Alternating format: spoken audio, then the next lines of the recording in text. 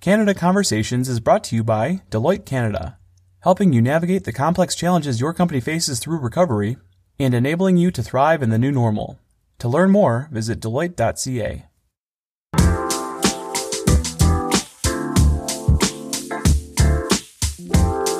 Hi, everyone, and welcome to the November 27th, 2020 episode of Automotive News Canada Conversations. I'm your host, Greg Layson, the digital and mobile editor here at Automotive News Canada. My guest today has pulled off some epic expansion during one of the most challenging times in our modern history. He managed to build a new multi-brand store complete with condominiums. Yes, you heard that right, condos, during a pandemic. And he, like thousands of others, are currently in lockdown in the Greater Toronto area. We'll find out how he did it, how he's handling the current situation, and what he thinks might be ahead for retail as the COVID-19 crisis drags on. All that and more when I speak with Downtown Auto Group President and Founder, Mr. Shaheen Alizadeh, on this episode of Automotive News Canada Conversations.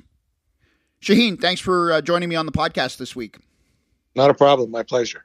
Great. Let's start here. Simply tell me about your new multi-store mixed-use project in Toronto. What does it entail? Just sort of tell me all about it. Well, if I were to tell you all about it, it'd take a lot longer than the time we have. But the genesis of it was when we operated a Toyota store on a fairly large site in the downtown core, and at Broadview and Queen, or at least Queen and the Don Valley Parkway. We acquired some additional land adjacent, so we ended up with roughly a 5-acre piece of property in prime downtown area. And the question was, how much of it could we use for automotive and maybe perhaps some for other usage, because the values were certainly too high for it to become strictly automotive at that point by 2011, 2012, which is the time frame we're talking about.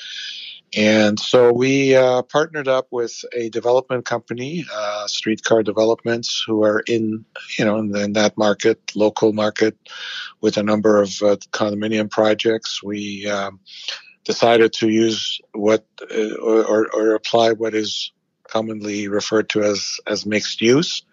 And of course, the mixed use concept in this case was significantly higher in terms of its commercial as compared to a traditional mixed use, which is a number of small retail facilities, storefronts at the bottom of a condo, or even a food store. So this was much larger, and the city actually embraced it. They thought that, containing our overall operation, which at the time was 6 of our operations, would be housed in that location. They thought it was a great idea. So we got city support, ran into some challenges throughout the course of the initial couple of years.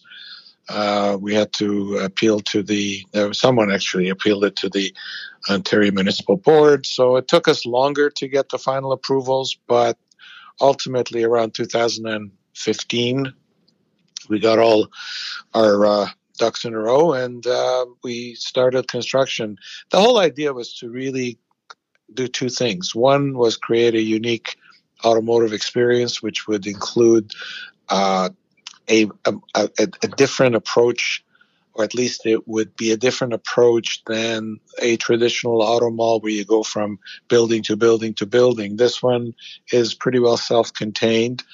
It has 7 showrooms. Right now we're having added the FCA brands to the location. We're talking about 11 or 12, if I'm not mistaken, nameplates. There we will have Toyota, which has already begun operating. We'll have Ford Lincoln. We'll have Hyundai Genesis. We will have Nissan Infiniti, and then we'll have the Jeep, Chrysler, Dodge Ram. We are including a brand new concept for the service aspect of it, which is all the services are below grade. Very high ceilings, very well lit, but nonetheless they're below grade. What's the reason for that, if I may ask? Is that just more efficient? More efficient. It gave us the opportunity to also combine a lot of the different services that are fed into individual service operations, such as fluids and services that generally you'd have to have individual components for them. We actually consolidated. For instance, there's one big, massive oil tank, or at least one for regular and one for synthetic. So you have two tanks that are feeding every single one of our 59 service bays. And you have a common high-powered 90 cars per hour car wash system. We have again a detailing area which is somewhat consolidated, because as much as we have kept all the brands separate in terms of their identity and in terms of even their service facilities, there are certain components that certainly can be shared, detailing being one of them. So the idea of having them all basically below grade wasn't so much whether it should be above grade or below grade. It just made it a lot easier for us to provide for a much more consolidated servicing of these bays from a planning perspective. And we worked with suppliers. They were very excited about this project. A lot of new innovative ideas, such as a carousel type parts dispenser, which accommodates every one of our, at least services rather, every one of our brands. This is one that is directly tied into our DMS. So a technician would go up to this machine and punch in the service RO number, and the part that's required would be transported to that level, whether it's on the upper level or on the lower level. And it's a pretty sophisticated system. First one, I believe, in Canada that's been used. I know we saw it in a couple of locations in the U.S., but I don't think there's any other dealer that has it in Canada. So there was a whole bunch of reasons that we tried to really utilize the square footage as best as we could, simply because of costs that are attached to the value of land in the downtown core. Is this an idea that you had, or had you seen you mentioned you saw some of this at locations in the U.S., but is this truly unique to North America or the world, or were you sort of piecing ideas from other places together to make your dealership what it is? I just wonder how it all came together, whether it was your idea, your company's idea, or if it were pieces of others, or sort of an idea that you saw somewhere else. No, actually, we didn't see it anywhere else. It was the economics of it, Greg, were just, they almost forced us into thinking outside the box. That's what it really came down to. I would never profess that I'm the most innovative car dealer anywhere, but having been forced into a situation where to have a traditional type of multi-branded automotive complex, which generally would require 15 acres of land and lots of open space and all of that, we certainly weren't afforded that luxury. And land values being at $20+ million an acre, you can imagine that luxury would be out the window right at the very onset of the planning. So it forced us into thinking outside the box. And as time went on, we kind of went into we went to a number of the trade shows at NADA. We saw different ideas. By the way, I have no knowledge, to the best of my knowledge, there are no similar projects anywhere in North America. In fact, we've had visits from others throughout North America, including some dealers who have heard about it and have decided to fly up and see the project with their own eyes from the U.S. So no, I can't think of anyone who has tried it. So this is unique. Now, having said all of that, the proof's going to be in the pudding. We're going to have to, once we launch the balance of the project over the next 3 months, as we launch the other stores, Toyota is already up and running.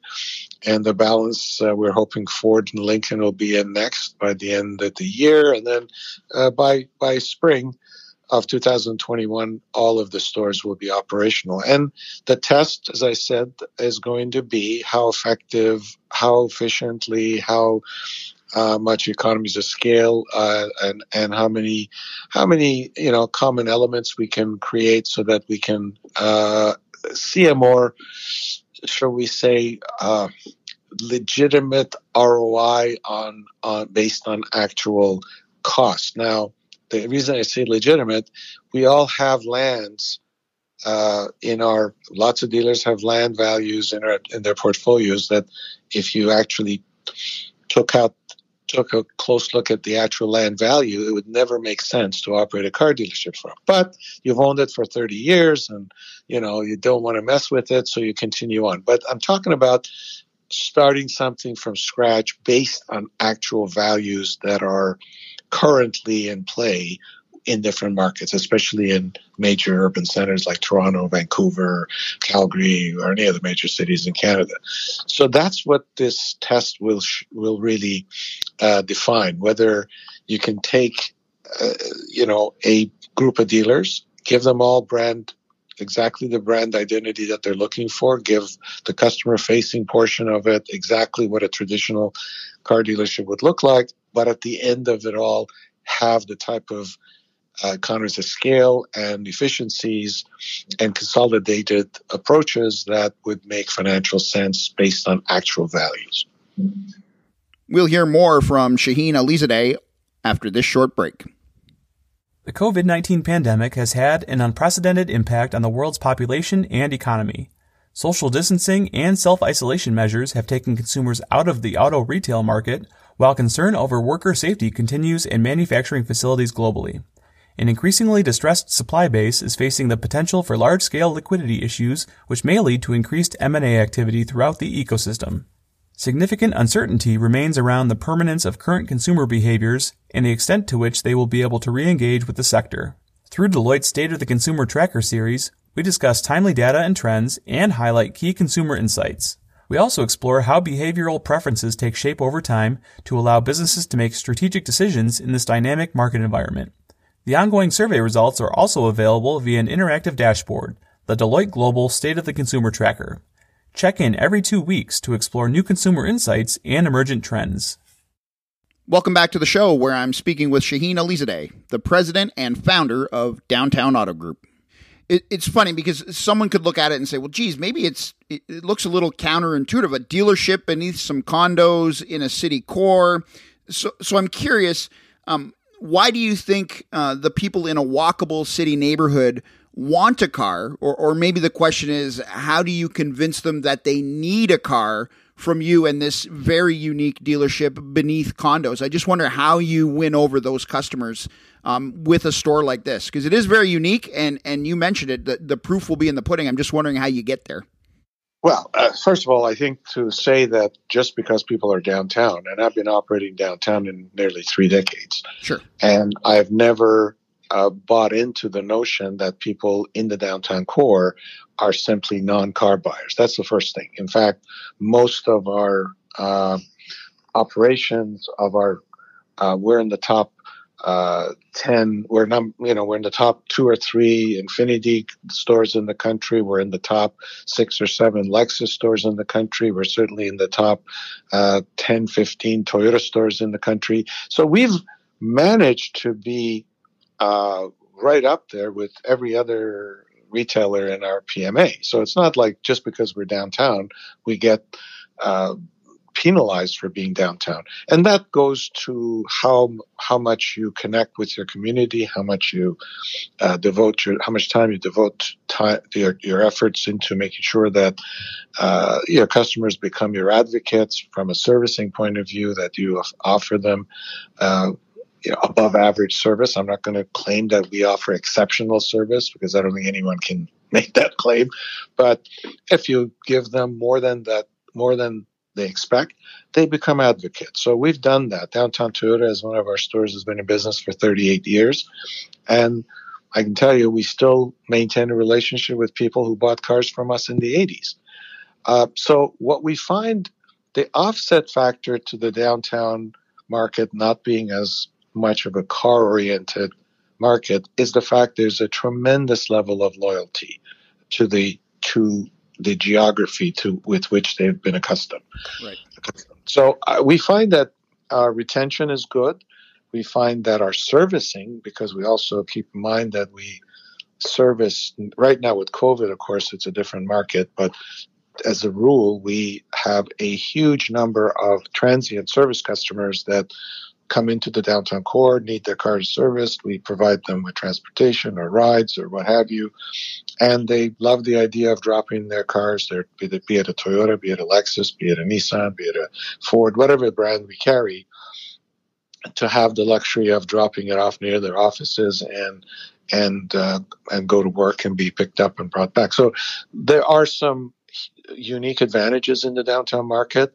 And like I said before, I don't believe that that just because people live downtown, their need for a vehicle becomes eliminated. I've never seen that.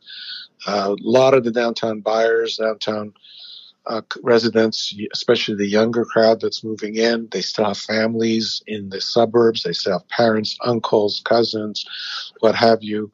So, and of course, the last 6-7 months, we've seen a major shift away from public transit.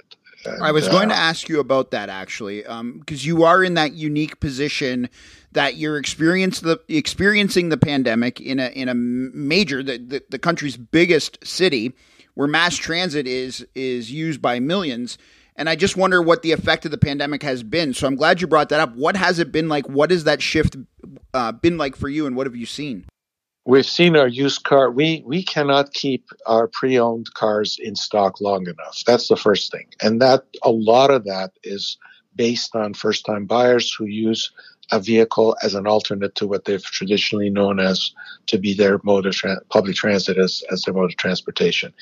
Two of our stores, in fact, we're on Queen Street and we're on Dundas, both of which are streetcar routes, and I'm amazed as to how sparse the transit riders count is on each of these cars. And so we have seen with our own eyes a tremendous drop in public transit usage in our area. Now, can I give you exact number of how many people have gravitated to buy a car? No, but I will tell you that based on stats that we draw from our documentation, our credit applications, and so forth, we have seen a significant number of first-time buyers, and not because they're in their 20s, because they just have not needed a car, and now they're saying, you know what, I think I'll just go in for the next couple of years while this thing is hanging over our heads.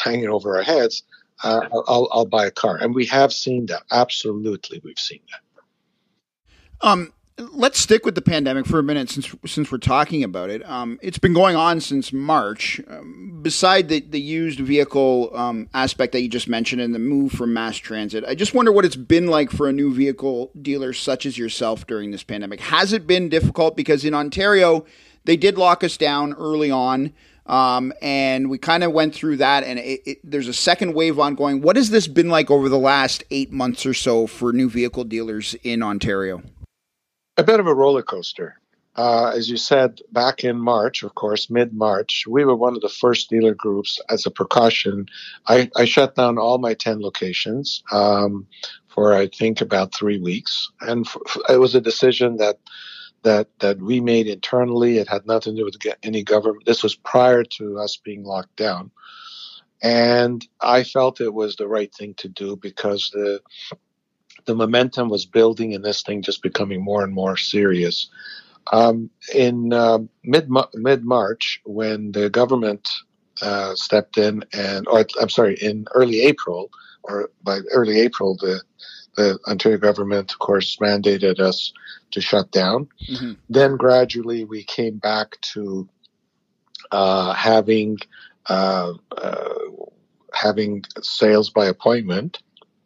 And then, of course, we opened up. Now, bear in mind, throughout the whole entire time, we've also had to adhere to a higher standard of protocols when it comes to sanitizing and keeping ahead of the curve when it comes to protecting both our staff and our customers. So it's been challenging. It's been a more expensive proposition to run our operations. We do have to, as much as we had some staff cutbacks back in the spring, the momentum in the summer picked up again, so we've brought back most of our staff. Now, with this latest lockdown, I'm not sure how that's going to impact us. We are coming into slower seasons, and the way things are, I'm not sure if December 21st is the end of it or it's just going to be extended. So we are looking right now at how we can protect ourselves financially and operationally. But it has been a bit of a roller coaster. I feel as though, this is not as a car dealer, but just as a Torontonian, I believe we started on a very positive note with all levels of government being on top of things. And I think somewhere along the way we fell apart. That's my view. And we didn't have enough testing. We complained about this. We complained about that. We didn't put enough protective measures. It just seemed like it was, as I said, it was a bit of a roller coaster as a business owner. And so at this point, we're not sure how it's going to impact us moving forward. As I mentioned, we are coming into a slower period of our business, December, January, February. So We'll see how it goes. But it has, if now, having said all of that, there were some government support programs that did help us. I'm not going to say that the federal government, the CEWS, the Canadian Wage Subsidy Program did not help us. It did, for sure. That was about the only thing that most car dealers were qualified for. The rest of it, our businesses were too large for any of the other support to be applied. But that helped us in certain ways. But it's the uncertainty right now. Quite frankly, what our team, when we get together once every 2 days in our general meetings and conference calls, it's the uncertainty of not knowing what's ahead. Last few days since this lockdown, our traffic has dropped significantly. You mentioned some expenses associated with this. Are there any expenses that you see sticking around? Are there things that people may not realize that, geez, dealerships are going to have to pay for this expense due to COVID for X amount of months or maybe forever? Is there anything that's going to hang around and cost dealerships some money or overhead because of COVID-19 for a longer period of time? Well, I think the culture or the mindset will remain for at least a couple of years, because by the time there are effective vaccinations and the results being proven, right now I'm watching the news, I'm hearing people, only 50% of the population truly believes that the vaccines are going to be effective. Now, that may be a completely erroneous statistic, but that's mindset. People are not right. going. I don't believe just because you go and get a vaccine tomorrow morning that the next day you're going to jump in a taxi cab or in a jump on a subway or be out there partying it. So I think that's going to be a lingering scenario for at least a year, maybe 18 months. On our side, we have to go along with that uncertainty that the public has. So yes, absolutely, we're going to have to adhere to the sanitization processes. We have specific individuals that are charged with that responsibility. All of that costs manpower. Now, again, right now there is a bit of an offset through the CWS program, which helps us, no question about it. But that's not going to last forever. So yes, I believe there will be a lingering operational impact on car dealers, even though the COVID per se will be somewhat behind us in terms of the vaccination being available or what have you. I want to circle back to your your store for a minute. How many housing units are there involved in this project? Because it is condos above, if I'm not mistaken. And well, it's not really above. It's okay. kind of set. The dealerships are set forward, and the condo buildings are set back. So they're offset. Okay. They're off there. If you look at the visuals of it, and there's a picture of it on our website, there's a very clear delineation between the condos and the dealerships themselves. Okay. To answer your question, there are 892 condos as part of the project. Phase 1, which just completed, was about just over 450, and phase 2, which is now just breaking ground because we moved the Toyota store to the new facility, and now we're going into phase 2, is roughly another just under 400. So altogether, it's about 892. We have other commercial venues. We have other space for a food store, a daycare center. So we have another 40,000 or so, maybe closer to 60,000 square feet of commercial space that we control along with our partners in the development, and which will be offered for lease to various services. We're trying to keep it as synergetic with the auto business, but it's not always possible to do that. So, we're in business as well. We got to get whatever retail space, we got to get retail space filled. And right now, as you can imagine, retail space or retail market is not the hottest because of the COVID. So it's a balancing act. But so far it's been a successful project. We've sold out the condos completely. So, what's it like being a landlord? Do you see that as being as big a piece of revenue for you as a company, or is automotive still the bread and butter? I just wonder how that balances out. Automotive will continue to be our bread and butter. I mean, this was a convenient way of reducing our expenses towards the overall project that included our 7 dealerships, but in reality, the core business, my core business, continues to be focused on the automotive. So I'm working very hard on our whole team, not just me, but we're all working very hard on creating a different experience within the automotive component of this project. The condos are the condos. People come in. We hope that we can convert them into buyers as well. Certainly, we're going to be as aggressive and as accommodating to their needs should they become interested in transportation through us. But sure, our focus is just a classic case of being innovative enough to attract enough people. And the one thing that I hope we have created or will create in the next couple of months by the time the rest come in is create a destination. I mean, there's nowhere else that you can go and look at a dozen different brands without leaving the building. I mean, that's huge in Canada, isn't it? With our climate, Absolutely. That would be such an advantage to be able to shop and compare different brands but similar vehicles under one roof without having to put the winter coat back on, without having to bang the boots off again, going store to store. So that is a huge advantage, is it not?